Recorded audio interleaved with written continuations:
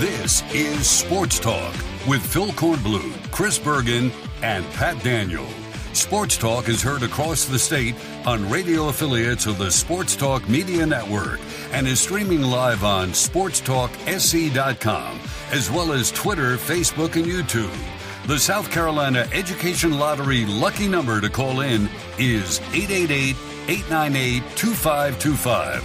That's 888-898-2525. Now, here are Phil, Chris, and Pat with tonight's edition of Sports Talk. All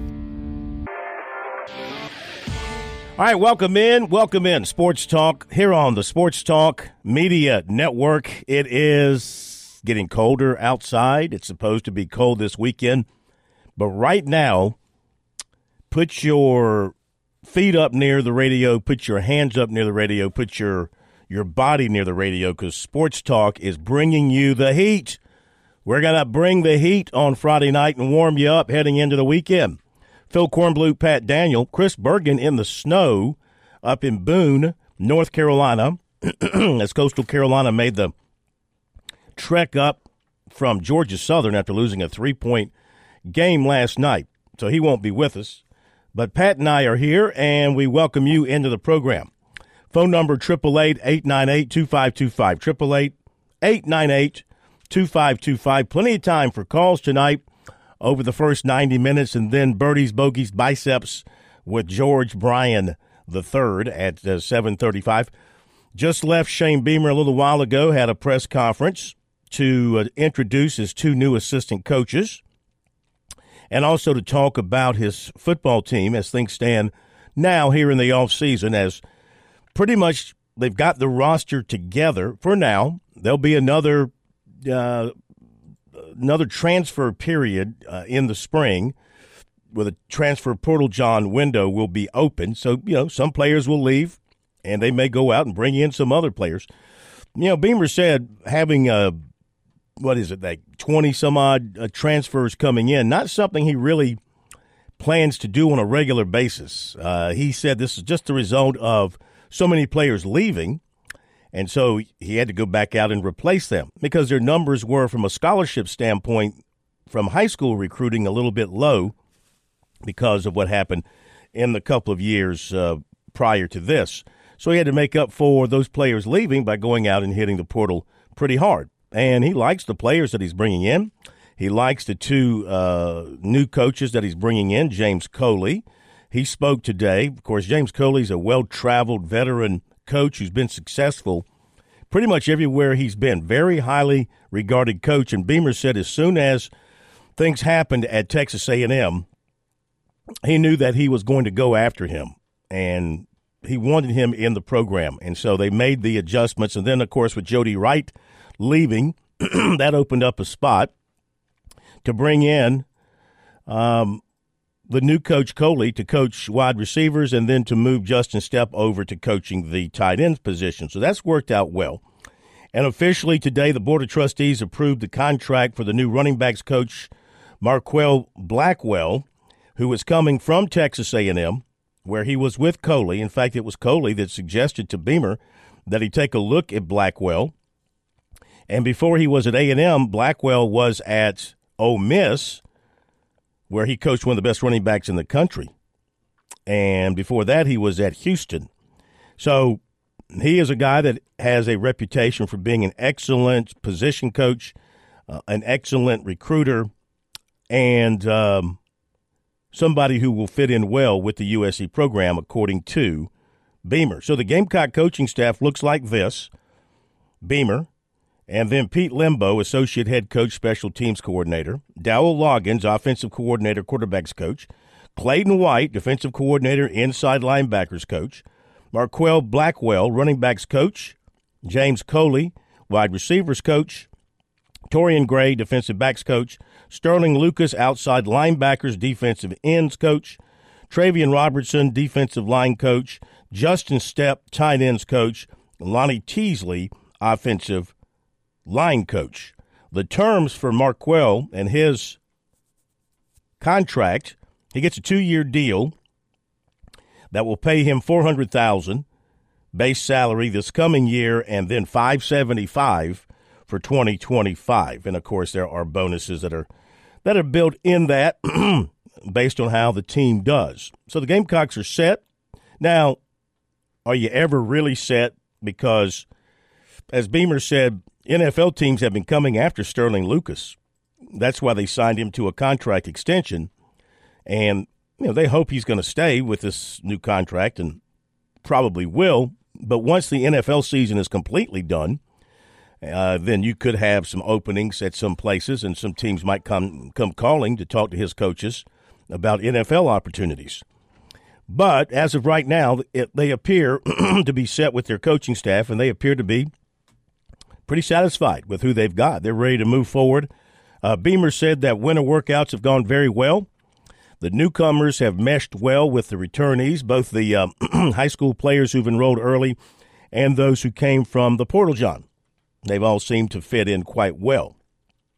One bit of personnel news, he said that Trey Jones, offensive lineman who has started on and off in his career in recent years, has taken a step away from football and is going through some things, as Beamer put it, thinking out some things. Now, Gamecock Central reported that he is going to be giving up football. Beamer wasn't quite to that point yet in saying that he's not going to continue with the football team, just said he's taking some time away to think some things out. So somewhere in there, the truth lives, and we'll just see what happens there with Trey Jones. You'd hate to lose him because he's a veteran offensive lineman in a position of need for South Carolina.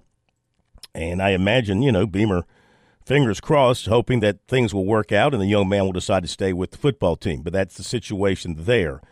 Otherwise, he just talked about the two. We'll play some of it for you here coming up at the bottom of the hour. He talked about his new assistants, and feels like the guys are working hard here in the offseason. Looking forward to what's ahead of them this coming season. And just recruiting. They've got a weekend coming up with some players coming in for visits, so they're looking forward to having guys on campus. So we will bring you some of that here coming up in just a few minutes. In the meantime, our phone number, 888-898-2525. That is the South Carolina Education Lottery lucky number for you. Basketball this weekend, South Carolina and Clemson men, both going out on the road. South Carolina heading out to Arkansas, looking to rebound from their home loss. In fact, both teams looking to rebound from their home losses on this past Tuesday night. Gamecocks heading out to Arkansas, always a dangerous opponent Arkansas is. They got off to the good start. Remember, they beat Duke at home. They stormed the court.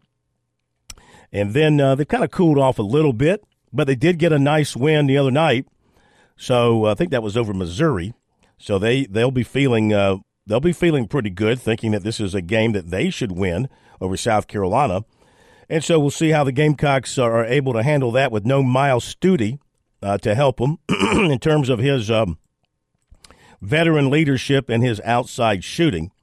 And Clemson, the Tigers, beginning a little 2-game road trip at Florida State. And then they're off during the week. They will return the following Saturday at Duke before they come home for Louisville and Virginia and then travel to Chapel Hill. So a couple of big games ahead for Clemson as they try to turn things around. The Tigers, have lost 4 of their last 5 after their hot start. So crucial weekend ahead for them down at Florida State, and then, of course, the following weekend at Duke. And something else. Fighting a little bit of a head cold here. We're going to get through it, though. This came out late this afternoon. I haven't had a chance to read the details because I was transitioning from the press conference with Beamer, trying to get back over here to the studios. But now Beamer was asked the question about the perception that NIL dollars are just flying freely out there in recruiting high school players and in the portal. and deals are being made, and nobody's really hiding those deals. It's not something that appears to be a secret out there. The deals are being made, and you saw where Florida State got hit by the NCAA with penalties related to NIL and recruiting, because the NCAA is still trying to have some teeth in all of that. Well, and Beamer, his response to the question of how did he react to the fact that the NCAA came down on Florida State, and his reaction was, well, you just follow the rules. If you stay within the rules, you don't have a problem. And he said that they stay within the rules, so they don't expect to have a problem. He's not concerned about it. He feels like that they're in good shape as far as following whatever rules there are that are out there, and they're following those rules. But there was a story by Matt Baker from the Tampa Bay Times this afternoon, that the Florida football program is under NCAA investigation.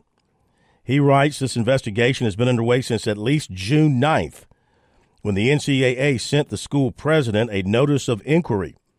That's a formal document that the NCAA enforcement staff sends to schools to inform them of what they are being investigated about. In other words, the NCAA works backwards to the real world. They presume you are guilty and force you to prove your innocence. I think it's the other way around in our courts, right? You're supposed to be innocent until they prove you guilty. Well, they're convinced you're guilty until you prove you're innocent. I think the way we do it in the court system probably works best. The specific nature of the investigation and potential violations are not specified in the note, but in October, the Tampa Bay Times requested any notices of inquiry regarding potential violations related to name, image, and likeness or recruiting. Of course, they had that big blow-up with the quarterback. Was that right about that time when that went down? Well, that's what this is centered around, and I've got more details here right, if this helps. So this is all centered around a highly touted high school quarterback, Jaden Rashada, who's now is now at Arizona State.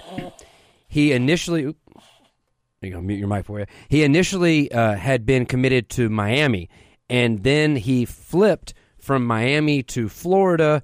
Let's see, that was back on November 10th of last year, and specified the reason as being NIL. He signed reportedly a 4-year deal worth more than $13 million with the Gator Collective. It's an independent fundraising group that's loosely tied to the university and directly pays student athletes for NIL. So keep that in mind. It originally was centered around a 4-year deal worth $13 million, but then after he signed, there was some dispute there, and the Gator Collective basically said they would no longer be honoring that deal. There was a lot of back and forth, so a lot of these are kind of accusations being heard back and forth. He said, she said. Well, either way, the young man ended up committing to Arizona State. But that appears to be what this entire thing is centered around. Is the way this read, they directly used this $13 million offer to incentivize the player to switch from Miami to Florida, which is a big no-no, we're being told, with NIL, even though, again, as you've pointed out, if you're going to go after Florida State or go after Florida, you could go after 75 other schools probably at the same time.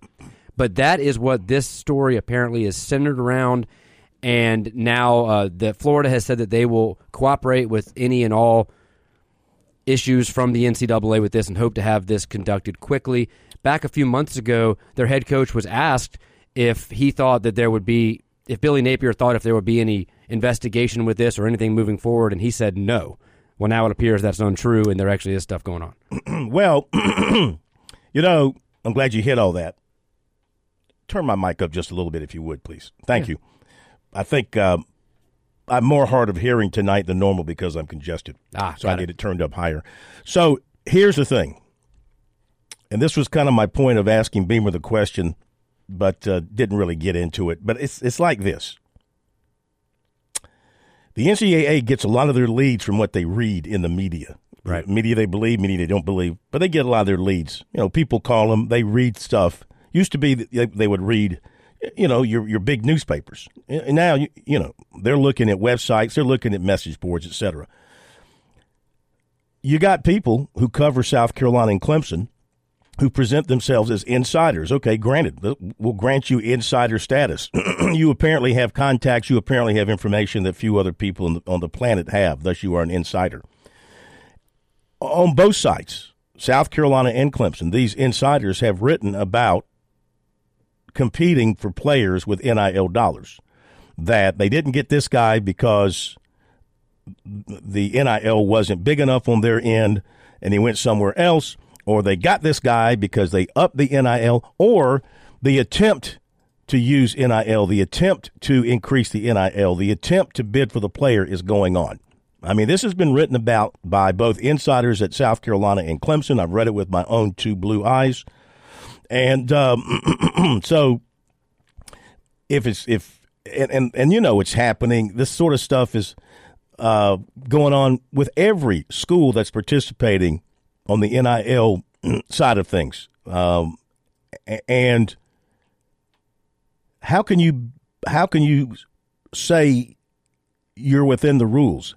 How can you be so sure when so many people not within your grasp are involved in this? Because you've got these collectives. I know you're trying to centralize it and bring them in-house, but you still have outside agencies involved, have been involved in the past.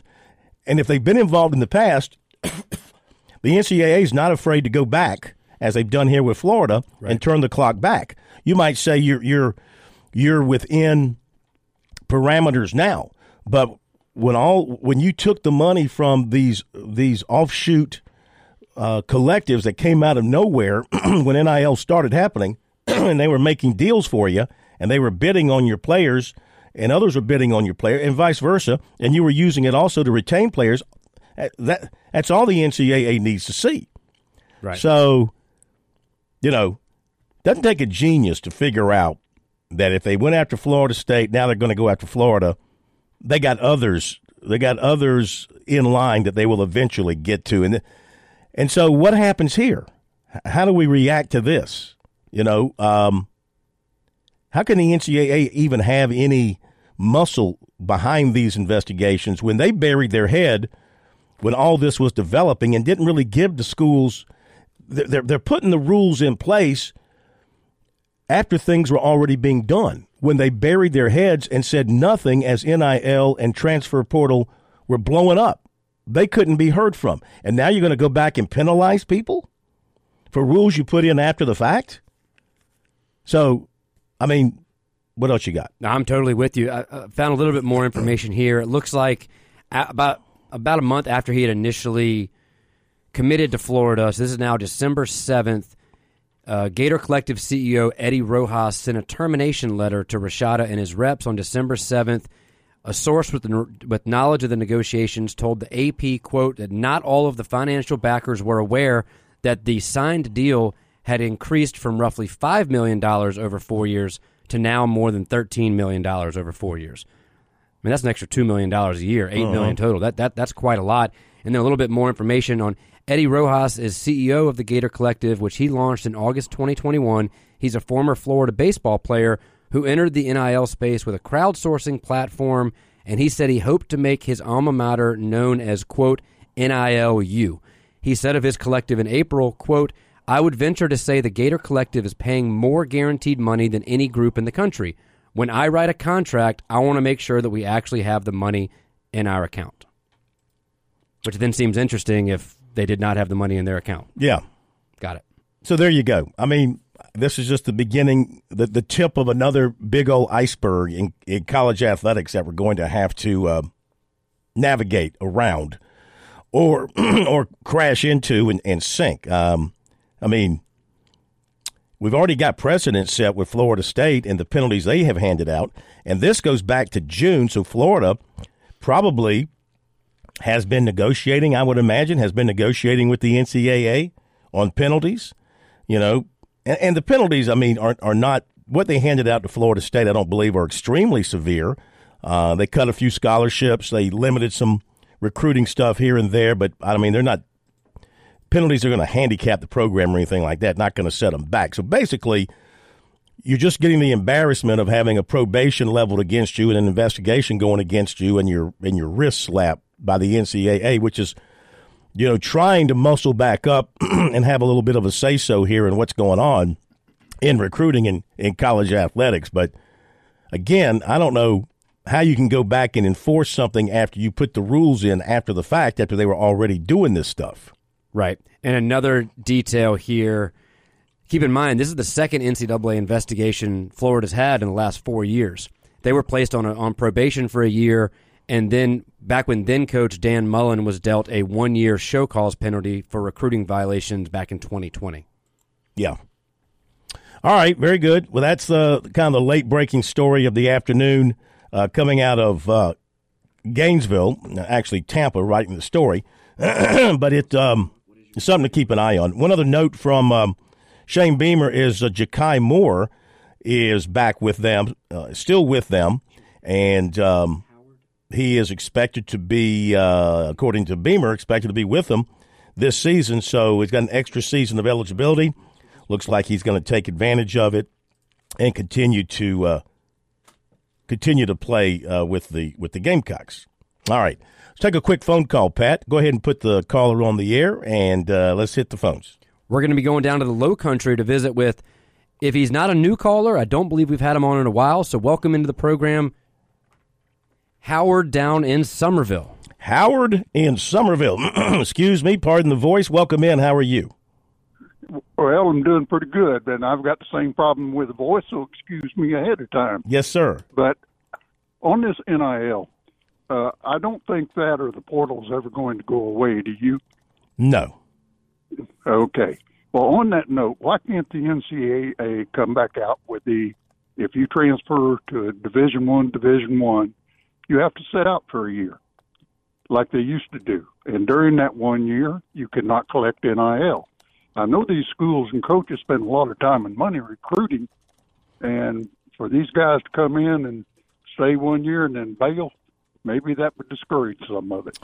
Courts say you can't do that.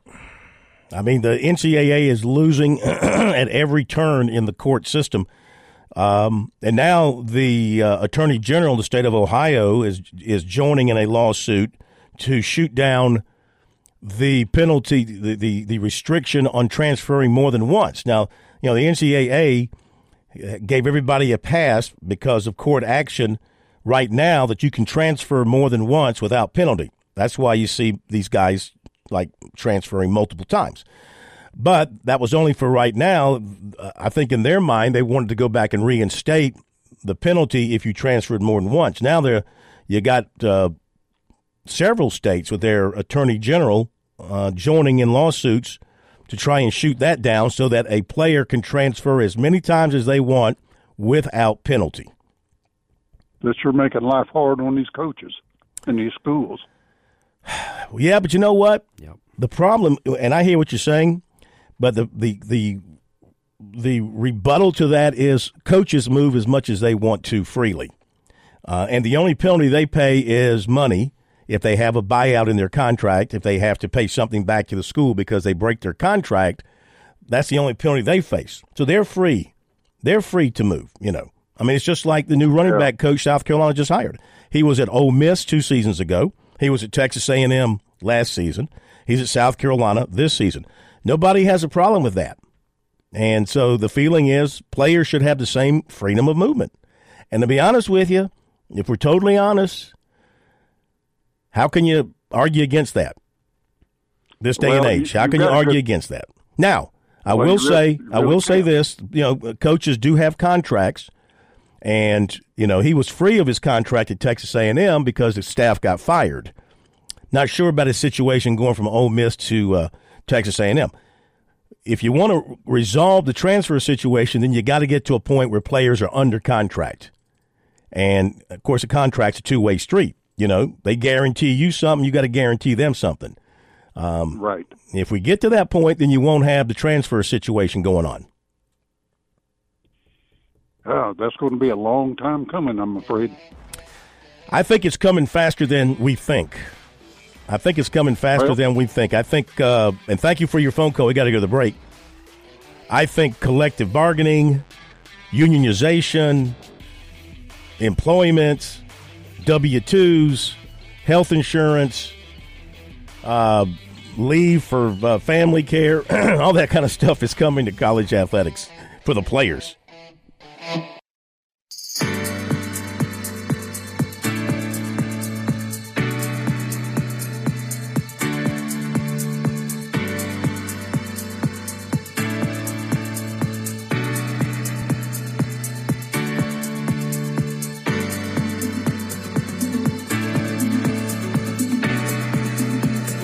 All right, welcome back, everybody. It's a Friday night. Good to have you with us. Phil Kornblutz, Pat Daniel, phone number 888-898-2525. We'll hear from Shane Beamer coming up in just a moment, so stay tuned for that. We'll have some recruiting for you. George Bryan will be along. Birdies and bogeys and biceps around the state of South Carolina as we talk golf. We'll update what's happening on the PGA Tour and in other aspects of life on the golf scene. Poll question of the week is now over because even though it says 1 day left, the ability to vote ends on X, on an X poll, formerly known as Twitter. And I can't figure that out. No one there will respond to my request. I wonder why.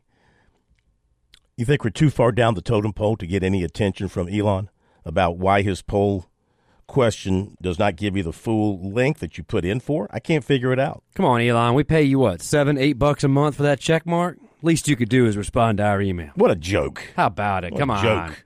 Anyway, your reaction when Nick Saban retired and Dabo Swinney was not named the Alabama coach.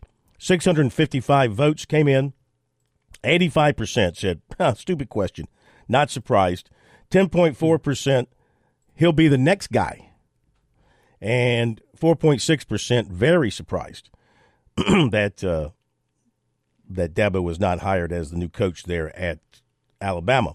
A couple of other notes to tell you about. Don't know we'll get to this when we hear from Beamer, but he said on the Gilbert Edmond transfer, he said, ordinarily he would not really be in favor of taking a player back who left. But this was a case where he left in good terms. He had family issues with older parents in Florida, and so he needed to be closer to them, I guess, for a year. And he came back and just said, I want to compete. I just want to be a part of the team. I want to finish where I started, is how he put it. And Beamer made no promises to him other than the fact that he can't compete for playing time. He wouldn't even give him his number back instead of number 8, which is, these guys, they all want the single digits. It looks cooler.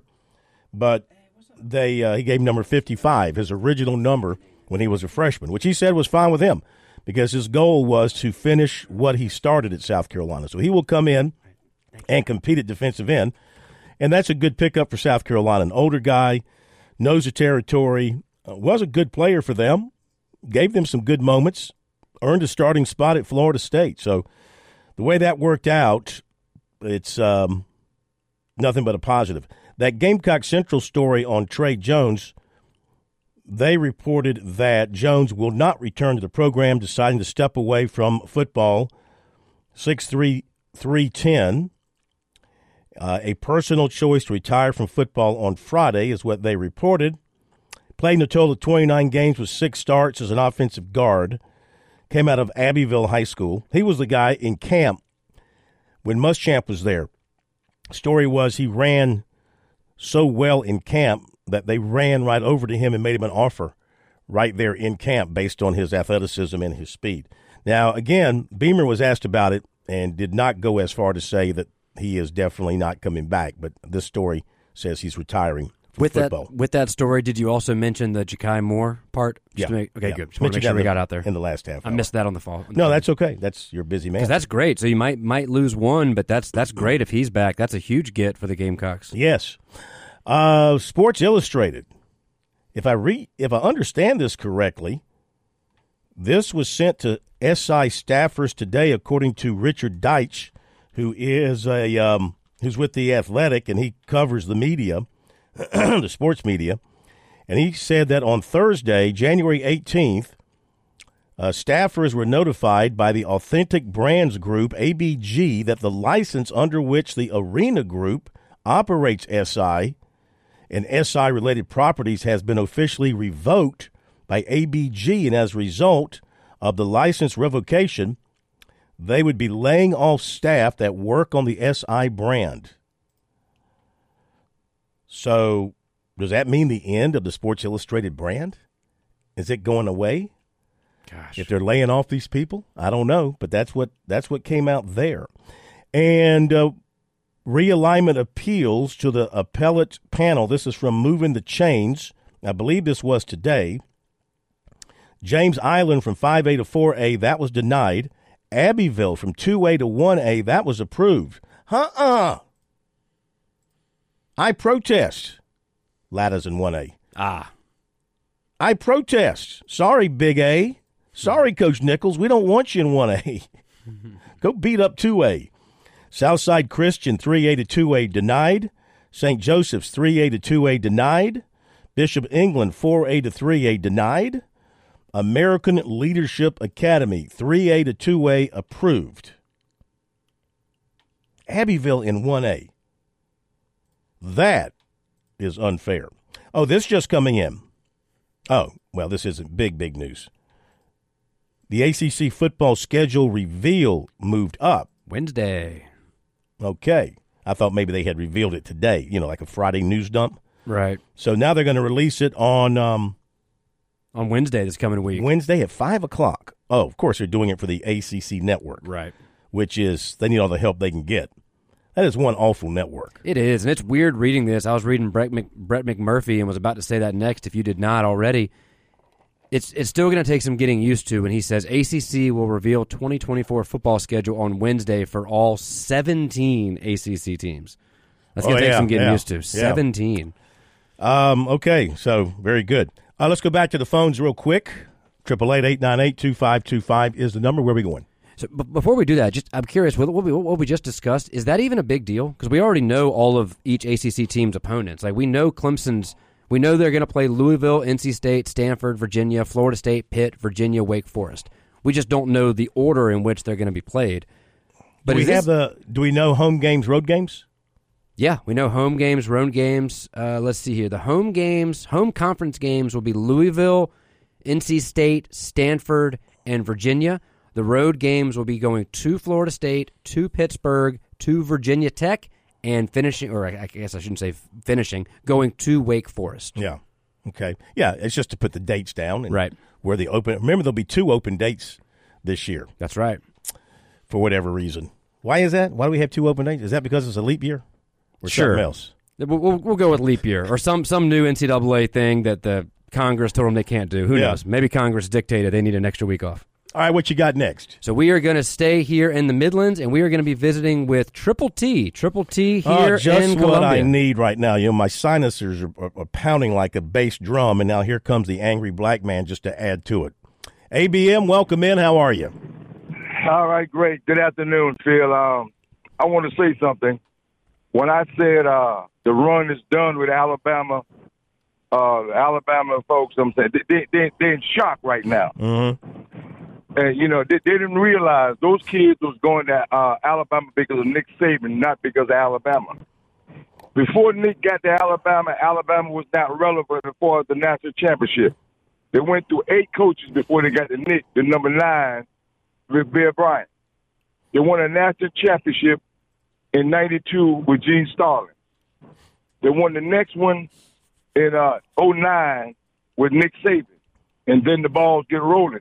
If you think about that, the SEC was not really that strong back then because everybody was winning that championship.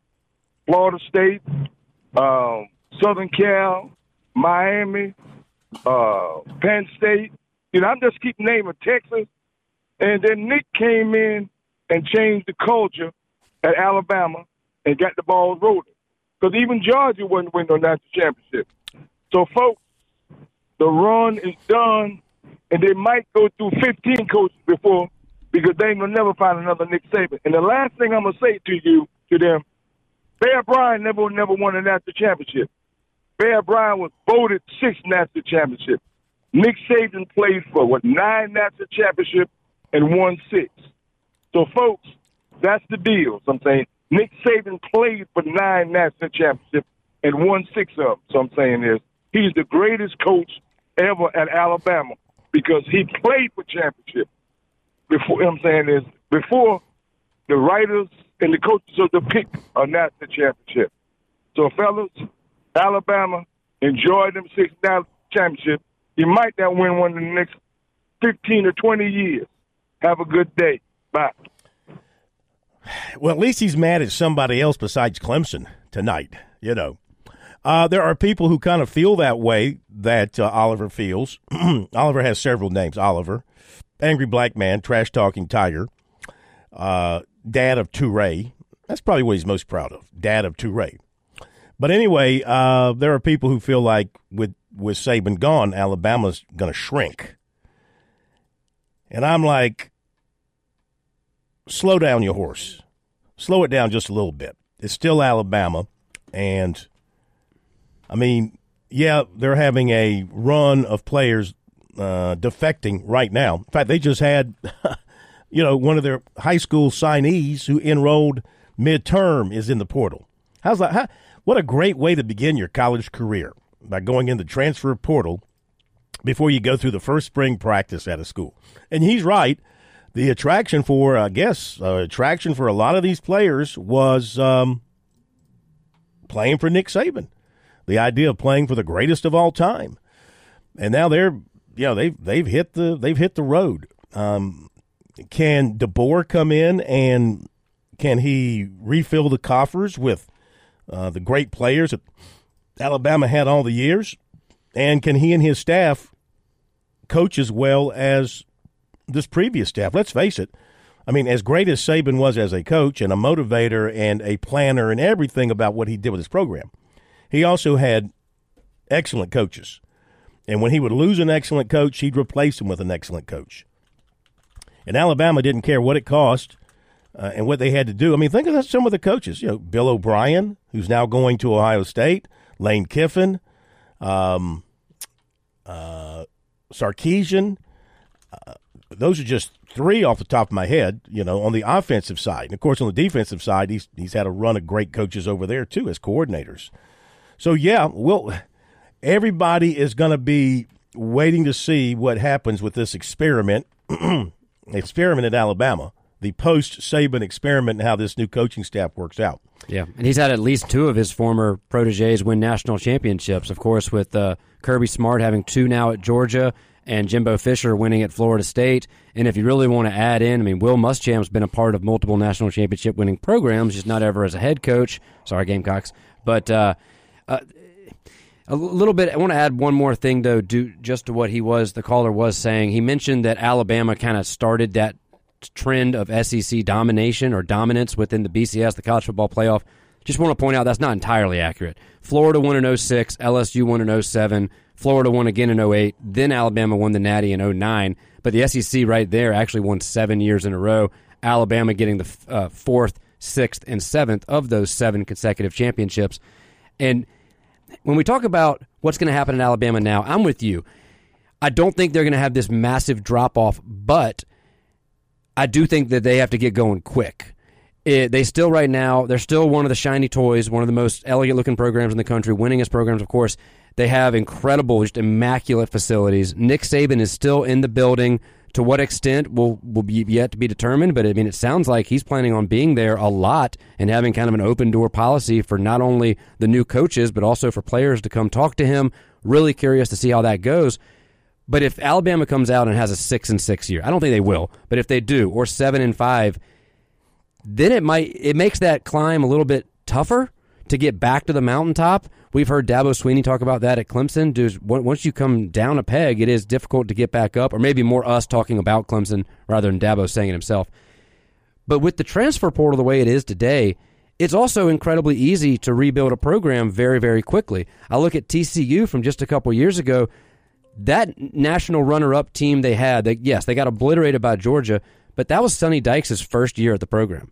That team, if you look back to their roster, both sides of the ball and special teams, so all 3 phases of the ball was heavily constructed via the transfer portal. There were a lot of 4th, 5th, and 6th year players on that who all kind of came there at once, and they had that great run all the way to the national championship game. So where I'm going with that is, even if Alabama takes a step back, I do think it'll be more difficult, but with the transfer portal the way it is, maybe not. All right, thank you for the phone call. Another note coming out from Gamecock Central. Apparently they've been studying the roster that's been updated on the USC website, and there is no Tyshawn Wanamaker on the USC roster on their website. So they're reporting that Wanamaker is no longer, on the roster. You can check the roster and see for yourself. And then according to team sources, Wanamaker was ready to move on from playing football after being part of the program since 2020. This past season, he was in 10 games with 4 starts, playing mostly at right tackle, where I kind of thought he was overmatched at right tackle, just his size, I think. I thought he was overmatched out there. So this falls on the heels of the information about Trey Jones. So these are 2 in-state kids, Wanamaker from Calhoun County and Jones from Abbeville, and they are not on the roster that has been updated today with the new arrivals and I guess maybe some walk-ons who are going to compete in the spring as you scan through it. I'm just looking at some of these names I don't recognize. For example, Jamie Risher, a linebacker from Wade Hampton. Don't know if he was with him last year or not. Chase McCracken. I think he was with him last year out of Hilton Head. William Joyce, recognize that name. He's a punter from Spartanburg. He's back with them on the roster. I do see Ja'Kai Moore's name is on the roster. So anyway, those are a couple of veteran offensive linemen who are not on the Gamecocks roster at this point. Robbie Ashford, he's on the roster. They have not assigned him a number yet, but he is on the roster. So there you go. Here's one I didn't recognize. Will Helmadaller, a tight end from Ben Lippen. I don't know if he was there last year or not. It says redshirt freshman. Will Helmadaller, number 88. So anyway, you can check out the Gamecock roster. It's on there. It's online under GamecocksOnline.com. All right, let's hit the break, and we'll come back with more on this Friday edition of Sports Talk. We'll hear from Beamer coming up after the top of the hour break. I'll give you some recruiting as well. And George Bryan will be along at the bottom of the hour. He's got a special guest as well. We'll be talking about the golf world here in South Carolina. I want to see if I'm going to challenge George to go play 18 holes tomorrow, anywhere in the Midlands. What's the high supposed to be tomorrow? Not hot. I don't know. Like 20, 25? Back after the break. Touchstone Energy Cooperative members save more on electricity, and members save more on insurance, groceries, healthcare, restaurants, travel, concerts, and sporting events through Co-op Connections.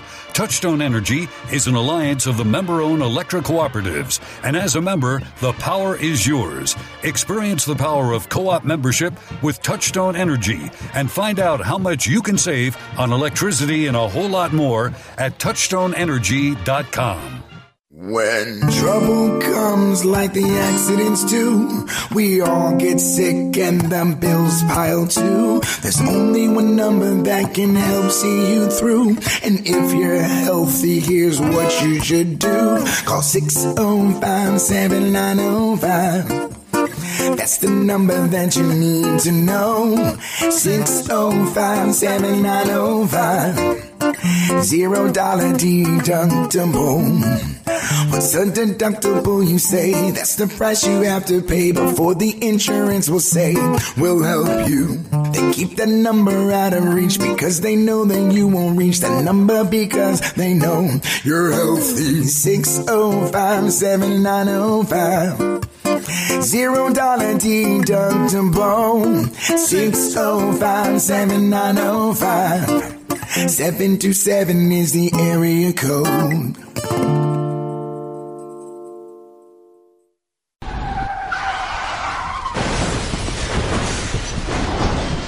I'm attorney Jim Corbett. That's the sound of a big hit on you and your car or truck. I've been an attorney for more than 30 years, helping people who get injured in car wrecks and truck wrecks. If you have serious injuries, call Jim Corbett, 803-765-2968, or email me at jim@jimcorbettattorney.com. That's Corbett. I don't get paid unless I recover for you. Jim Corbett Attorney, for your best recovery from a big hit, 803-765-2968, or jim@jimcorbettattorney.com.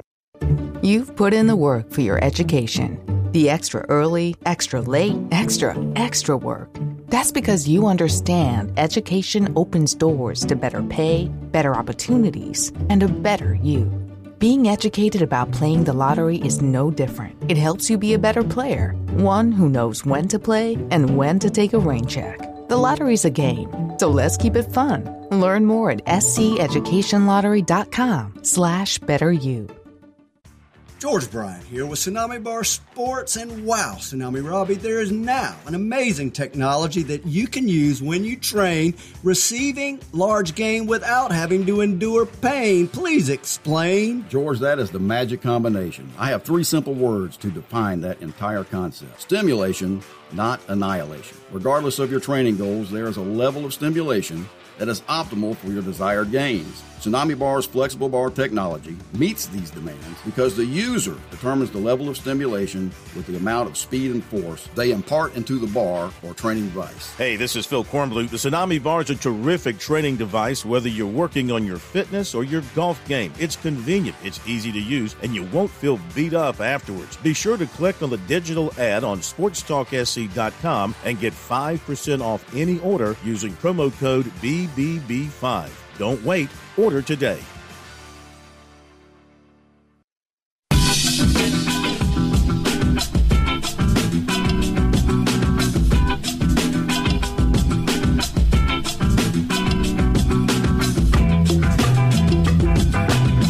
Imagine being a Michigan fan. You finally win the national championship under Jim Harbaugh. And all he's done since then is interview for NFL jobs. You know, you want to feel good about your future. You want to feel like you got something going for the long term. And so the Falcons are scheduling a second interview with Harbaugh next week, according to Tom Pelissero. And Bill Belichick is in Atlanta for more meetings today. And the Falcons also want to continue the conversation with Harbaugh, who met in person with them on Tuesday. So think about that. You've got the possibility of hiring. Who would you hire? You know, Belichick speaks for himself. Harbaugh did a great job with the 49ers and, of course, did a great job with Michigan. Won a national championship finally, but was winning all the time at Michigan. I mean, if you measure a coach simply by national championships, he won one, but you measure a coach by the consistency of the program and the improvement of the program, he did a great job. He's younger, obviously. Both are kind of strange birds in their own way. You know, if you're the Falcons and you're hiring Belichick, you know it's a short-term hire, right? He's 71. What do you figure? He's going to coach till he's 75? You might get 4 years out of him, which I guess is, in NFL terms, that's a nice run. Harbaugh is, I don't know what his age is. 60. He's 60? Yeah, it's a no spry chicken, but still, it's younger. But he is a strange dude, man. I mean, just, and I only say that from being around him at the bowl game when South Carolina played him and his press conferences. And you know, watching his press conferences now and the way he answers questions, it's like his mind is running 1,000 miles an hour. He's in all kind of different directions, you know. Maybe that's just him. He's so different from his brother. His brother John just seems like a real calm, laid-back, easygoing kind of guy. And Jim Harbaugh just seems like he's all over the place. But Falcons going to get another chance at him. They're going to get a chance with Belichick as well. For me, Phil, it's not particularly close. Just to jump in, I think it'd be Jim Harbaugh or bust for me. And Bill Belichick, that is not to take anything away from Bill Belichick. I think he is the single greatest coach in professional football ever. And then I would give Saban the nod as the best college coach ever. But I think right now I look at Harbaugh and the way he's able to relate to the younger generation. the Michigan fans too, but Michigan players seem to love him. He still has that kind of, we got to go to a commercial. Yeah. Be right back.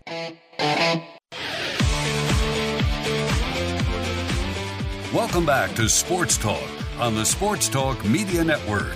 You can reach the guys with the South Carolina Education Lottery lucky number, 888-898-2525. That's 888-898-2525. Now back to Phil, Chris, and Pat with the second hour of Sports Talk on the Sports Talk Media Network.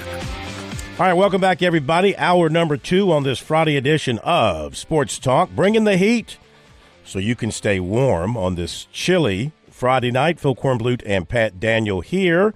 Earlier this afternoon, USC coach Shane Beamer met with the media to formally introduce his 2 new assistant coaches and to also talk about things related to his team.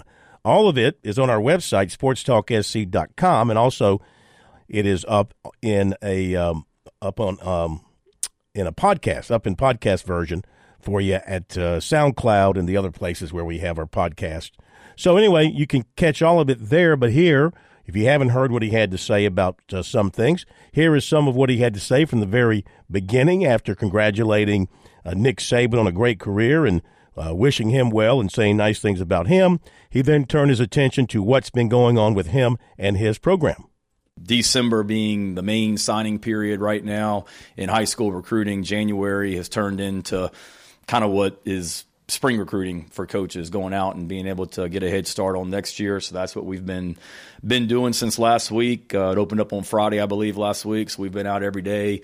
Literally just came from a high school that I walked out of about 45 minutes ago. And I've been out all week, Ohio, Georgia, Richmond, Virginia, North Carolina, South Carolina. Got some great prospects. I'm going to a basketball game tonight to watch a fantastic football player play basketball tonight.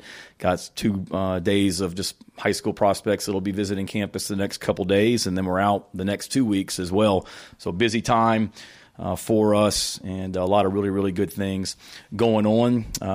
While you guys are here, our 2 new coaches, it's my job as the head football coach to always evaluate everything that we're doing in our program year after year and looking at how we can be better. And that's not just the 10 assistant coaches, that's every department in this building, including myself. And that's what I did, starting with the end of the regular season and try and be very thorough on everything. And you're looking at it, is it something where you need to make a change and dismiss someone, or is it something that we need to be better at? But the best way for us to be better is with continuity and continuing with the same people as well. We've made some of those moves that guys that are here today, and there's other things, conversations I've had that maybe aren't public knowledge as well, but feel like we've done the things that we need to do to continue to move this program forward, and we need to be better. There's no question about it. With Markwell Blackwell, when we made the decision to make a change at running back, at the running back position, certainly wish Montario Hardesty well and thank him for everything that he did for our program during his time here. But felt like we needed to, be better in some areas, without a doubt. And Markwell checked all the boxes from what we were looking for. Proven recruiter. He has been a coordinator at the college level as well. Was a fantastic quarterback in college himself. Has been a coordinator, like I said.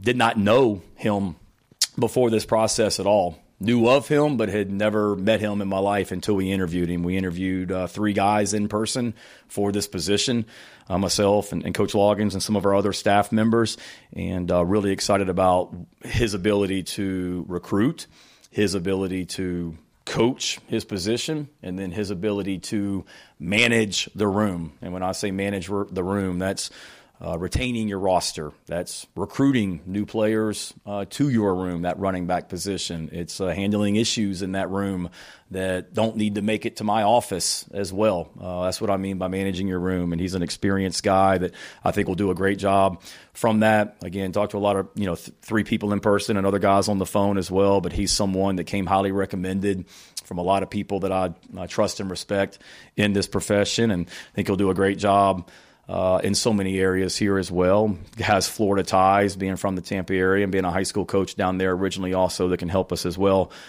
James Coley, when A&M made the decision to dismiss Coach Fisher, I knew right away that James was somebody that I wanted to try and get into our program here at South Carolina in some way. I'm not the only head coach that felt that way, because James had other choices out there, one that I know of in the SEC and one that I know of in the ACC, that were pretty significant positions as well. And it's because of the kind of coach and the kind of person he is. I did know James from our time together at the University of Georgia. I had coached against him when he was at the University of Miami and I was at Virginia Tech. He was the offensive coordinator at Miami, and he was at Florida State with Coach Fisher, so knew a lot. I knew of him, had never met him until we went to Athens together, but we came into Athens together, both hired about the same time in 2016 for that season in Kirby's first year in Athens. So we came in together, and I saw firsthand what he's about. He's attractive to me from his experience in so many different areas. He's coached quarterbacks, he's coached receivers, he's coached tight ends, he's coordinated offenses at the college level. He's been a high school coach in South Florida. He's coached in the NFL. I saw what he did with the receivers at the University of Georgia in our time there as well. So we spent 2 years together, and then I left and went to Oklahoma, and then he carried on also. And then what he was able to do at Texas A&M also from a coaching and recruiting standpoint. So I think he's somebody that he's somebody that will make us better on and off the field, as will Markwell. I like being able to add two guys into our offensive staff room that have been coordinators at this level also. I think sometimes that head coach position can be a lonely position, and offensive coordinator can be a lonely position as well. When you're on those headphones during games and Dow's asking if anybody has suggestions or any ideas and it's crickets, that's not a good feeling. I'm not saying that was the case last season at all. What I'm saying is I don't think you can ever have too many guys that have sat in that chair that Dow's sat in, kind of the way that I feel about Pete Limbo and guys here that, have been head coaches as well. Because you never really know what it's like until you're in that chair. We've hired two guys that know what it's like to sit in that chair that Dow is in right now also.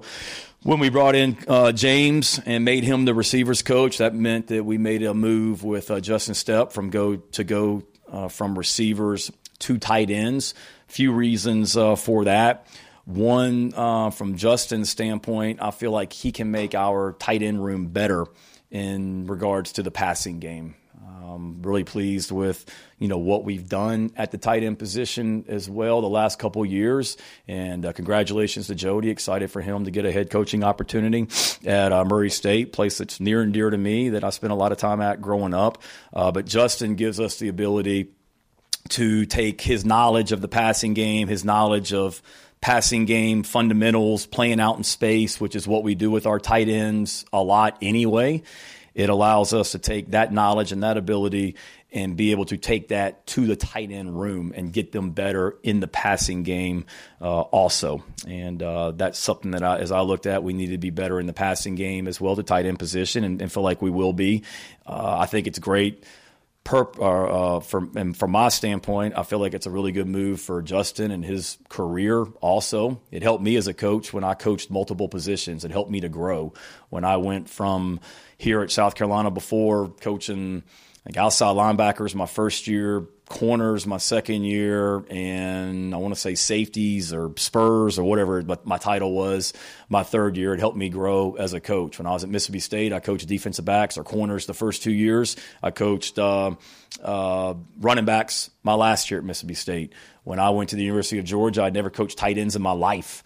And it forced me to really grow as a coach. And if Justin has goals outside of here, which I know he does, the best way to me to be able to take that next step as a coordinator, head coach, whatever it might be, is to continue to grow, your resume and your responsibilities. And tight end position is an awesome position to coach because it's the one position on the offense you're involved in the passing game, you're involved in the running game, protections, and it really forces you to grow. So I'm excited for his ability to help our tight end room be better in a lot of ways, and his ability to connect with the young men and build relationships will help that tight end room as well with so many new faces. And then we got a lot of new faces in our wide receiver room also, and we've done some good things at the receiver position the last 3 seasons, but I feel like we can be even better in that wide receiver room and believe that James is the guy that can help us. Got a lot of new faces. We have a new receivers coach, and it's kind of a fresh start for a lot of those guys in there. We got a lot of young players that we have to develop and get on the field quickly.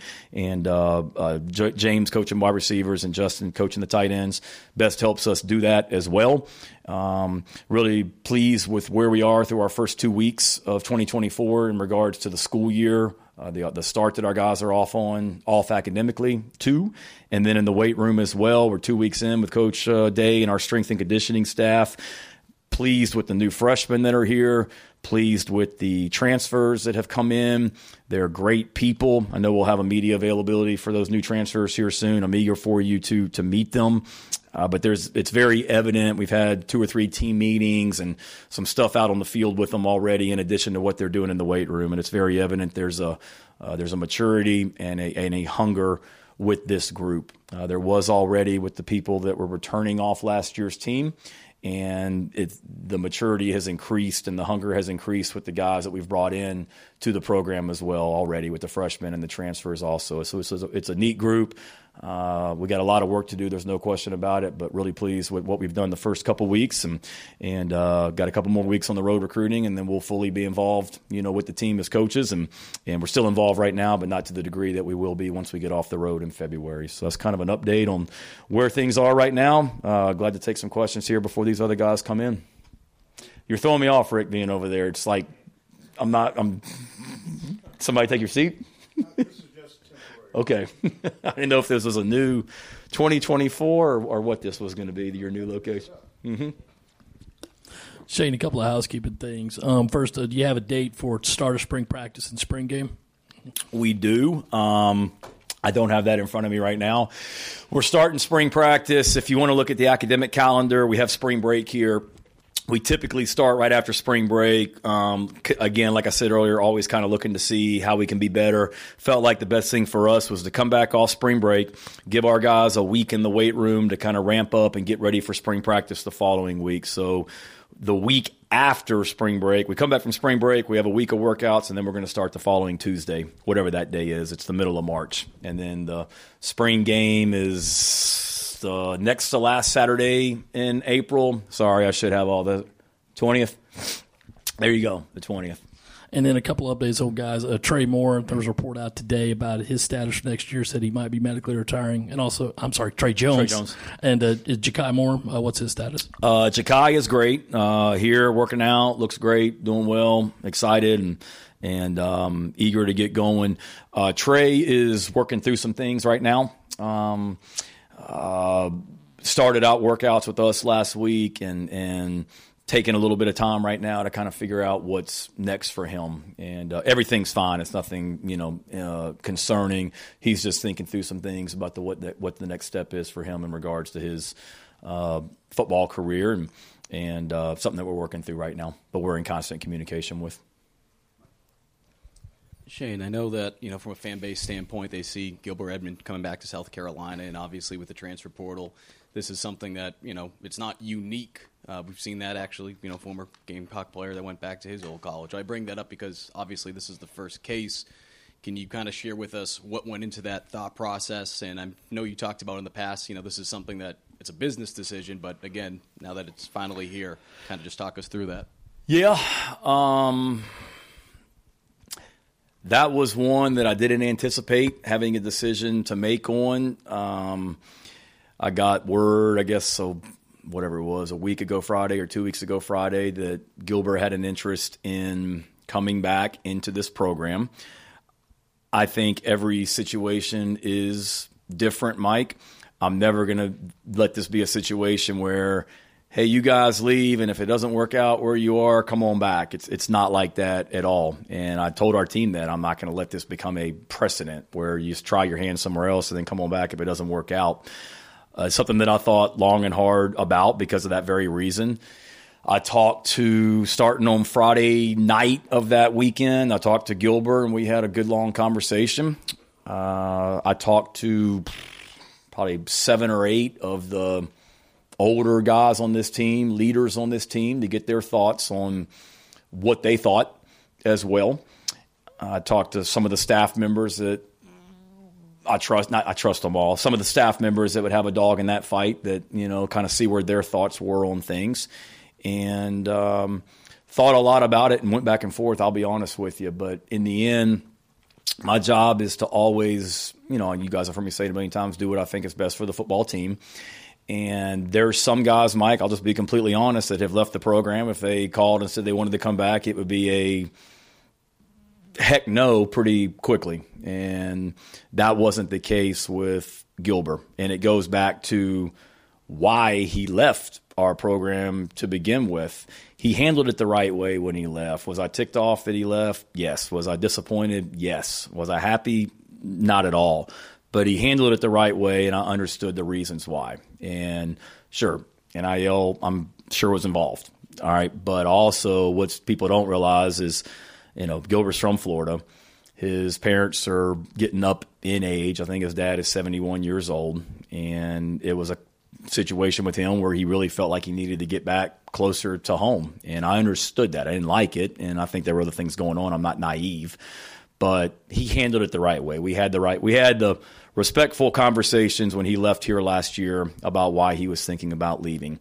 And when I talked to him, he was very, I don't want to say remorseful, but he was very eager about getting back here. And I tried to paint as ugly a picture as I could, that there's going to be guys in that locker room, Gilbert, that probably are mad that you left, and it's going to take some time to rebuild that trust with them. And he was adamant about wanting to. I said, Emory Floyd's wearing number 8, so you're not going to get number 8, and I don't have any cool number I can give you. And he said, give me 55. 55 is what they gave me when I started out as a player here as a freshman, and I want to come back and finish what I started. I said, I don't know what you were making from an NIL standpoint at Florida State, but you ain't getting anything remotely close to that here. Like, if you're coming back here, it ain't going to be because of NIL reasons, and it's not. I said, that room is different than the one that you left. The only 2 guys in that edge room that you still know are Terrell Dawkins and Brian Thomas. Everyone else is new, and it's probably a better group than the one you left last year. So you're going to have to compete to even earn a role. And he said, Coach, I just want the opportunity to come back to South Carolina to finish what I started back when I was a freshman. And the more and more I thought about it, he was a great young man when he was here. There were no issues here as far as misbehaving, showing up on lists. He did what he was supposed to do. He was popular on this team. And I felt like it was an opportunity to make our team better with a guy that was a good player and good person when he was here. Even inadvertently, as Beamer was talking about Gilbert Edmond, and he said his departure, how'd he put it?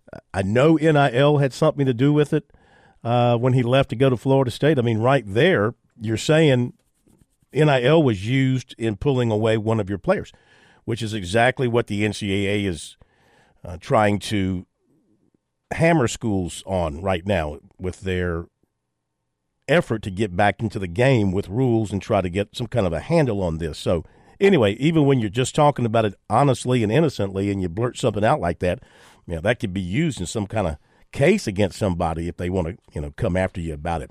All right, we got to run to our break, and when we come back, we'll give you the recruiting report tonight. Then George Bryan III, birdies, bogeys, biceps. Man, can you imagine playing golf tomorrow? You got a 3-iron in your hand. You take a hard swing, and you hit a root. Can you imagine the bumblebees going up and down your arms after you make that kind of contact? I've done that before. Be back in a moment. We're with Major Billy Downer of the Department of Natural Resources. Major Downer, it's hunting season in South Carolina this fall, and folks need to be prepared from a legal standpoint. That's right, Phil. Everyone always needs to buy their hunting license or fishing license. Everyone always worries about losing their license. Well, now that's not a problem anymore because you can keep your license on your phone. That's right. Go Outdoors SC. It's an app. Look for it on your Apple or Android devices. You can buy your license. You can renew your boat registration, and it's all right there on your phone. Remember, Go Outdoors SC in your app store. Last year was a big year for Founders Federal Credit Union and our amazing members. A total of $30 million was given back to qualifying members in the form of loyalty bonus dividends, proving once again that it pays to be a Founders member. Founders is also committed to pouring time and resources into the local communities we serve. If you aren't a member yet, what are you waiting for? Join Founders today. Visit foundersfcu.com. Federally insured by NCUA. Membership qualification required. Call Lawyer Lisa. Experience the difference with Lawyer Lisa. Hi, this is Lisa Hostetler-Brown. If you or a loved one are over 65 and haven't completed a long-term care planning consultation, now is the time. Did you know that if you aren't able to afford the high cost of skilled care, your assets can be rapidly depleted to only $2,000 unless you plan 5 years in advance? Visit lawyerlisa.com to see how we can help. 7511 St. Andrews Road, Irmo, South Carolina. Hi, yes, I'll have the club sandwich and house salad. You got it, sweetie. I'll throw in a pair of designer sunglasses as well. Just lunch, thanks. How about a week at my boss's oceanfront villa? What? When you join the South Carolina Education Lottery's Players Club, you get way more than you expect. More chances, more wins, and more surprises. Today's special, a trip to low Earth orbit in a private spaceship. Join the Players Club at seeducationlottery.com because more happens here. Touchstone Energy Cooperative members save more on electricity, and members save more on insurance, groceries, healthcare, restaurants, travel, concerts, and sporting events through Co-op Connections. Touchstone Energy is an alliance of the member-owned electric cooperatives, and as a member, the power is yours. Experience the power of co-op membership with Touchstone Energy and find out how much you can save on electricity and a whole lot more at touchstoneenergy.com.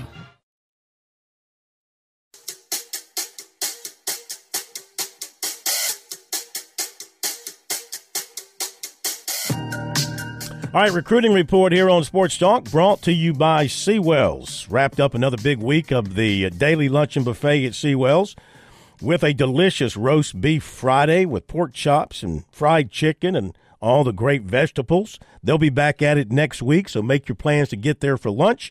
And for the very best in the catering business, just look up Seawells online at SeawellsCateringSC.com or give them a call at 803-771-7385. One of the best athletes in the 2025 class in South Carolina, no doubt, is wide receiver tight end Stephen Collier, 6'4", 205, of River Bluff. He's also a baseball prospect. He liked to play both sports in college, but first, there's football recruiting. He'll visit USC tomorrow for a junior day. Tight ends coach Justin Stepp was in to see him on Wednesday, and they have been developing a pretty good relationship as the recruiting has gone along. Last season, he caught 60 passes, 700 yards, and 10 touchdowns. Coaches love his versatility, who can play because he can play both wide receiver and tight end. He plans to visit Florida next weekend in Virginia, February 3rd. Cavaliers OC Des Kitchings was in this week as well. He's expecting Georgia, Florida, East Carolina, and Coastal Carolina to come in for a visit as well. He actually grew up a North Carolina fan, though both parents went to South Carolina. Receiver Miguel Skinner of Riverside plans to be at USC tomorrow, as does 2026 linebacker Shandarius Tootle of Mobile, Alabama. Others expected at USC tomorrow: quarterback Ryan Montgomery, safety Jordan Young, defensive tackle Sterling Sanders, offensive tackle Shed Surratt, offensive tackle Michael Carroll, receiver Brian Rowe, defensive back receiver Christopher Hatfield. In the 26th class, receiver Carnell Warren, defensive tackle Noah Clark, receiver Jude Hall. Hey, Jude. Cornerback Samari Matthews, defensive tackle, that was the Beatles, Pat. Defensive tackle Desmond Green, receiver Nayland Scott. Clemson's expecting cornerback DJ Pickett tomorrow. 26 defensive end Xavion Griffin Haynes of Roseville, North Carolina, USC just offered. Going to visit NC State this weekend, USC next weekend. Receiver Clark Sanderson of Mountain Brook, Alabama. Receiver Parker Fulgham, Shreveport, Louisiana, accepted PWO offers from Clemson. USC offered 26 quarterback Will Griffin of Tampa. Rock Hill receiver Malik Clark was offered by Vanderbilt. Charleston native tight end Marshall Pritchett of Rabun Gap, Georgia, offered by Virginia. And Alabama, highly recruited, highly rated quarterback signee Julian Sayin entering the transfer portal, John, according to ESPN, after not even having his first practice at Alabama. There you go with recruiting. Check it out over the weekend on our website, sportstalksc.com. On Twitter, use the hashtag STRecruiting. 4. Straight down the middle. It went straight down the middle. Then it started to hook just a wee, wee bit. And that's when my caddy lost sight of it. That little white pellet has never been found to this day. But it went straight down the middle, like they say. All right, let's welcome in George Bryan III to Sports Talk, another edition of Birdies, Bogeys, and Biceps, brought to you by Tsunami Bar Sports and Fitness. Welcome in, George. George, tomorrow the temperature is supposed to be like in the mid-20s, maybe the low 30s. What is the coldest weather you've ever played a full round of golf in? Single digits.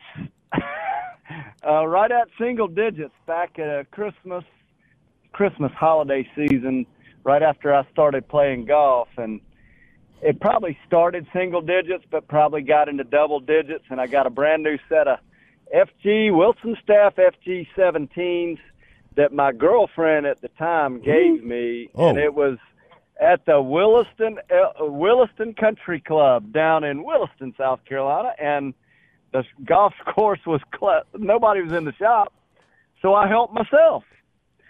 And I played twice on the 9-hole track, which, by the way, was a sneaky fun gym. And not sure how many folks enjoy it. Not real sure if it's still open. That's the trivia. George, you might have been breaking some local laws there in Williston, and, there is no what do they call it? No statute of limitations on this. I hope the Williston police is not listening.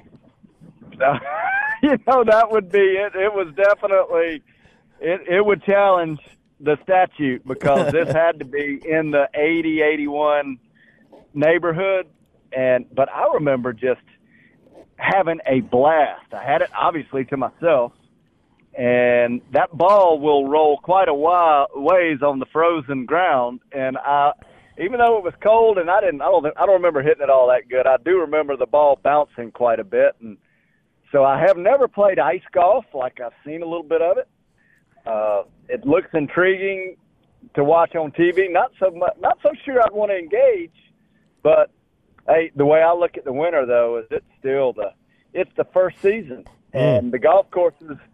We'll have them to ourselves if open. And, I know there's plenty to talk about tonight.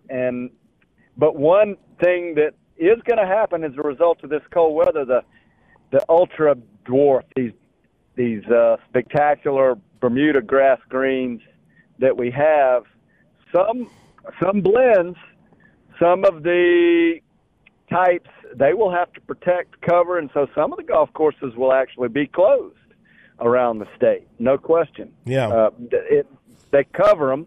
It's been described to me. Patrick Reese is a new young superintendent at Salina Golf Club in Columbia, a new course. We're only open to preview play at this point, but I was in a brief discussion with him, and a little later with Chris Noonan, who's my roommate in college. He's one of the assistant superintendents at Datto Island, and both of them gave me they know they have to talk simply to me. And, like anything, you want to keep it warm, but you got to let it breathe too. So they got these cool covers you can put on these greens. Now, you can't play any golf, but they'll keep the greens somewhat insulated where the roots don't freeze deep. Now, that wouldn't be a good thing, so... But the golf courses that are open, I'm pretty sure you'll have them to yourself this weekend. Absolutely. I mean, you can go out there and get in 18 or 36, whatever the case may be. Now, when you play in this kind of weather, I mean, you got to put on some clothes. You got to you got to put some layers on. But how do you dress yourself so that you're still flexible enough to play the game the right way, so you're not too hindered by what you're wearing? Yeah, and that's one of the things. We don't like a lot of heavy stuff to restrict our movement, especially if we age a little bit, as I have been blessed to do. It seems, but I don't care about all the heavy mess. I'll put it on, and whatever I get is what it is. But I do think if you can keep the head, the hands, and the feet covered up, so stocking caps, something to cover the ears. Those mittens are pretty good. And then, hey, Tommy Two Gloves, who's been on this show, we need to get Two Gloves on again as we warm up our golf season. We'll do that. And speaking of guests, Randolph Smith, I was just talking to him on the phone, and he reminded me, I know I'm veering off a little bit, try not to get on a rabbit trail, but the game lost a great one in Jackie Burke Jr. And Randolph was telling me, and I went to high school with Randolph Smith, and he was telling me a story where he went to visit and just his office museum, and Randolph didn't expect to spend but a quick minute with him, but he spent close to an hour. And but Randolph Smith will be a guest on the show. Oh, goodness. Right before I came on the air with you, I was mixing it up with him and Phil. There's so many cool things about this game. So those who don't want to play, you can watch it on TV, and there's some pretty good-looking weather the last few weeks, and you can watch others go play, but there's always the talk. I think golf could be the most interesting sport to talk about that there is. And by the way, you're doing a good job. I know you're struggling with that, whatever the cold and head. When you told me this afternoon that you might be hacking and coughing, we're going to miss some guests. I've invited a few that couldn't join because they locked up due to the head colds and stuff. You're doing a good job. Hey, Phil. man, I'm a warrior. I'm a warrior, George, and if people can put up with me clearing my throat every so often and the nasality of my voice, we can get through it. While you're talking about playing in beautiful climates, we're playing the American Express, don't leave home without it, at the Pete Dye course out in La Quinta, California. I believe that's where they got the name of the hotels from, right? La Quinta, California. La Quinta Hotels and Inns. Got to be. Anyway, we got some familiar names, but let's who are playing well. Let's give the top of the leaderboard, where you got Sam Burns, 17 under par, George, 61 today. 17 under par, 61. He moved up 22 spots. Michael Kim, a 63. He moved up 12 spots. He's at 16 under. K.H. Lee, a 64. Nick Dunlap, a 65. They're at 15 under. And Patrick Cantlay, a 66. He's at 14 under. A bunch at 14. Eric Cole, Adam Hadwin, Siwoo Kim, Christian Bazenhot, and Alex Noren. They are all at 14 under par. But how about that little 61? And then, excuse me, we got Ben Martin, a 64. He's at 12 under. We've got Justin Thomas at 12. Scotty Scheffler's at 11. Matt Neesmith, the former Gamecock, is 66. He's at 11 under. Carson Young, a 64. He's at 10 under. And Ricky Fowler's at 6 under. Bill Haas, a 73. He's at 3 under. Michael Block, 71. He's at 1 under. Andrew Novak, a 72. He's even. And Kevin Kisner, 75. And he's at +5. And I'm looking here. There's got to be. Is this a cut-free tournament? What am I missing here? They're likely cut after 3 rounds. Oh, okay. And although I did not look anymore. Bad on me. I need to be looking at these formats to make sure, because they're likely to change. We know we got the Live Tour at the 3-rounders, and but this is traditionally they're playing. They got 3 golf courses, so they'll each play a course.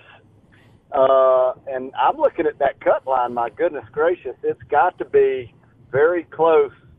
It could sneak in there to double digits, probably 8, 9 under. will be that cut. I'm looking at I'm looking at the rules right here. The American Express features a 54-hole cut. So 3 rounds will be played before the field is cut in half.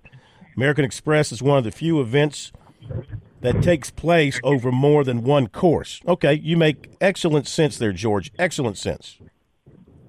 And that's an excellent 3-round rotation. And if we on the PGA Tour, if the PGA Tour had played more events like that, there would have never been a Live Tour. Really? And in my opinion, because that's the simple answer to just attracting, allowing more people to play, letting the game grow, but it's just something that just didn't happen. And maybe the argument years ago was there wasn't enough talent, and you only wanted a few. But about like anything, expansion and growth, the way that you get better players is have a bigger field.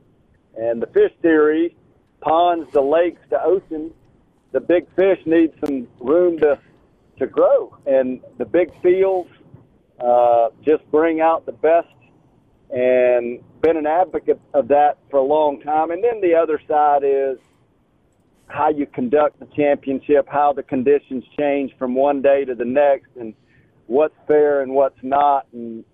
But I always have been under the more the merrier. And I even looked at this one. It's a trimmed down. They only have about 160 players maybe. And they could easily bring in, no problem, 200 players. But that's a pro-am. The other part of that, the other side to that is now in this event, they've got their amateur partners. And I think that is a huge. And I'm guessing, by the way, I hadn't watched it on TV. I've been doing a little traveling. I actually was in Charlotte today with some grandbabies, so I didn't. Usually I'll catch it about this time in the evening, and I'm guessing the pro-ams, I'm guessing the amateurs are in the field with them. But I think that's a great idea. Pebble Beach has always been one of the most popular events. Why not duplicate what the fans like the most? That's always a fan favorite, Pebble Beach. So coming up in a few weeks. Yeah. We're at that time of the year where we got the West Coast swing going, and then head down here to Florida, make their way around Florida, and then, of course, Augusta's always on everybody's mind. Even this far away from the Masters, we're thinking about it. And I'm sure you saw where Bernhard Langer announced on Wednesday this will be his last competitive round at Augusta National, 2-time winner. He's played, 40-something years at Augusta, and still has a really, well, he'll admit he hasn't been all that competitive at Augusta in recent years, and he's such a competitive individual that's probably driven him to this point. But my goodness, even at his age, he's in great shape. But he said, look, he says, I'll be hitting, how'd he put it? I'll be hitting 2 and 3 irons, and other fellows will be hitting 9 irons into the greens, and it's just, for him, it's just not a competitive thing anymore. Well, I think when it gets there, they'll be hitting wedges, and he'll be hitting hybrids and fairway woods. But here's the thing. I believe he's going to play well. This guy he's so competitive. I see him making the cut and being asked to come back, begged to come back for another go. He's made the cut in the last 3 or 4 years. And I want to say even had a little bit of a stretch Thursday or Friday and got on the leaderboard. So you never can tell. The game's crazy. I think he'll be fired up. I'd be surprised if he missed the cut. Now, I don't know him that well, but what little I know about the competitive spirit that he expresses, he'll want to make the cut on his swan song. I would think so. Well. I would think so. You know, and he's still. I would bet him making the cut. I would bet on him, and I'd bet heavy on him making the cut this year. Well, I think last year he won the seniors, or what they call it, the championship tour. Didn't he win the championship tour? Senior long championship, he won something on the. He's like the all-time leading winner on the Champions Tour, number one. And he won this past year. And he and his son just won the PNC team championship, right? He and his son. Absolutely. And it's what Bob Estes back about 6 or 7 years ago said, George, I don't know. He's a 3 or 4 or 5-time tour winner. He said, George, I'll tell you, physically, I believe somewhere in the near future there's going to be somewhere between a 68 and a 70-year-old that slips out on a regular tour event and stuns everybody. I'm not saying they're going to win, but I'm saying it's going to be some stunning older player type results. And I'm always fascinated with that. Like at the Masters, that's the preview, and you watch. There'll be every year. There's always mid-50s. Even Tom Watson. Remember years ago, he almost wins the British Open at 59 years old. There isn't another game out there like it, and it's one you can play deep into high up on that chronological ladder. Well, if you keep yourself in relatively good shape, which takes us to Tiger, and what to kind of expect from him, I guess he'll make his debut at the Genesis. I think he always tries to play in that. I think isn't that like his tournament out in Los Angeles? I imagine he'll make his season debut there, and then sort of. You think he'll play in the Players in March? Will he be that far along? You think to want to play in the Players? Not even going to guess on that, and really hope that what I saw in that father-son or parent-child back in November or December was spectacular. His game looks great, and I've always watched how he's walking. This is TV, but he actually looks really good with his gait, with his walk, not favoring that one side or the other. And, I wouldn't be surprised at all if he didn't make like a crazy good showing. And to me, what I picked up is that he had ridden in the walk. He had walked in the practice rounds. I spoke to somebody, a journalist, who told me they were down, and he had walked in the practice rounds and looked great. So, it's speculation, but he brings it. He absolutely brings the attention to the game.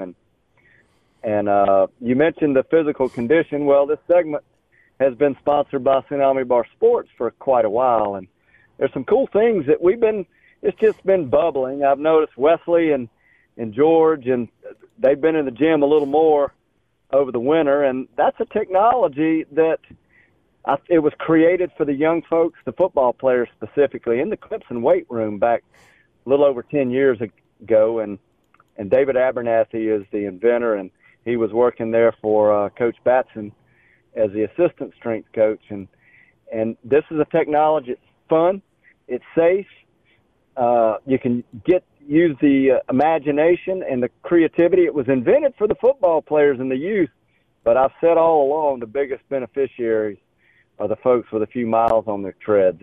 As you get, as that tread wears out, and the what we call them the tensils, is the tendons and ligaments get a little tighter, a little calloused. Well, this technology kind of stretches them out, and it gives the joints some happy juice. That synovial fluid's loose, causes those joints to feel young again. And had a guy, Dr. Moore. He's a little over 70 when he gave me this example testimony. He says, it feels like after using it, my joints feel washed and cleaned, almost nourished. And he just used the Multi-47 on his paper box walk right before he got in his car. Didn't use it but a couple of minutes a day, but that's how he described it. And at Tsunami Bar Sports, we also sitting right on the edge. Weather has prevented us from finishing our indoor facility. Hey, this kind of weather promotes the sim practice, the indoor training. Several at Players Club downtown, great simulator option, sponsored us for a little over a year, a couple years back, Phil, and those are great winter options. And sim practice, Tsunami Bar Sports will be marketing what we call our simulator division. We got a turf division of Tsunami Bar Sports, meaning the greens in the backyard. So at-home practice, the at-home gyms, the garage pro shop will be open in just a few weeks. And we'll be talking more about that, and we started somewhere around Thanksgiving previewing those. Andrew Allen is over in Aner, right near the beach, and he'll actually join us at the Carolinas PGA show. He'll be on the radio show on a regular basis. But here's the thing. When it's cold and it causes those muscles to tighten up, you got to get a little blood flowing through them, and that Tsunami Bar technology, the push-pull, you've used it, Phil. Mm-hmm. Not sure how much time you've had to devote to it lately, but talk a little bit about what you do with those sticks. Well, I tell you what, I love to show them off on the first tee, George. Take them out to the first tee. I pull them out. People think I'm a golfer when they see that. And for me, they're great tools to kind of help loosen up as best as I can and help you stretch it out, help you kind of get your swing. I see it sort of like warming the engine, warming the engine and helping you get yourself into that rhythm. Of course, you can put the club in your hand and get a feel that way, but putting using the Laginator really helps you kind of get that rhythm going towards that first tee before you step on that first tee box. And if you're a rank and file golfer like I am, sort of helps you get that first hole jitters out of you, so you got your swing kind of going, you got your momentum going, you just walk up to the tee box, put the tee in the dirt, put the ball on the tee and swing away and keep that rhythm going from when you were using it during warm up. And then the longer bar, very good for stretching purposes, getting that back turn, getting that thing up on the shoulders, and getting a little burn going up there. I like to get a little burn going up there before we get out on the tee box. So I do put them to good use when I get a chance to play. And that's what we want to do is we're going to look to 2024 to break some records on the track. You already have the one at the Scramble. We'll talk more about that. We got some cool ideas that involve the whole family. The Winter Youth Golf Tour is going on this year. 16 Midlands golf courses are involved, and the Scramble will be on the rotation for the spring presentation. The Scramble course and our family junior through Lexington County Recreation and Aging. We'll be previewing this, what we call our short, fast, and fun golf, not just the family, but skill players. Wesley and a couple of his tour buddies have been out, and they have spent hours just tracking around, working on their wedges, their field touch, and have any of those boys challenged the course record that I set before then had their picture made there at the, what do we call it, the Robbie and George, no, the bridge over the Robbie and George Gorge, the Robbie and George Gorge Bridge. That's what it is. Right. Every famous golf course has a famous bridge, right? Right. Yeah, and they cannot challenge that because you're in a category of one. Remember, you're in that category of one, so yours is insulated and protected. Uh-huh. Now, Wesley did shoot 6 under for 6 holes, but he's a professional, Phil. Yeah, he's a professional. Well, I'll give him the fact that he could probably beat me on any given day. I'll give him that. Well, it's possible. Yeah. It's possible. And what will be fun is us. We'll get some stretched out days, and we'll be out on the course doing some live broadcast, and I just can't wait for that spring. These kind of days and these kind of weekends make us appreciate our beautiful Indian summers in February and our March spring weather. And my wife is sitting here so patiently. She's ready to have dinner, Phil. Oh. I'm going to sign off. A little early tonight. Well, because we're out of time anyway, George, so have a great weekend. Tee 'em high, but shoot 'em low. Thank you. Have a great weekend, everybody. See you Monday.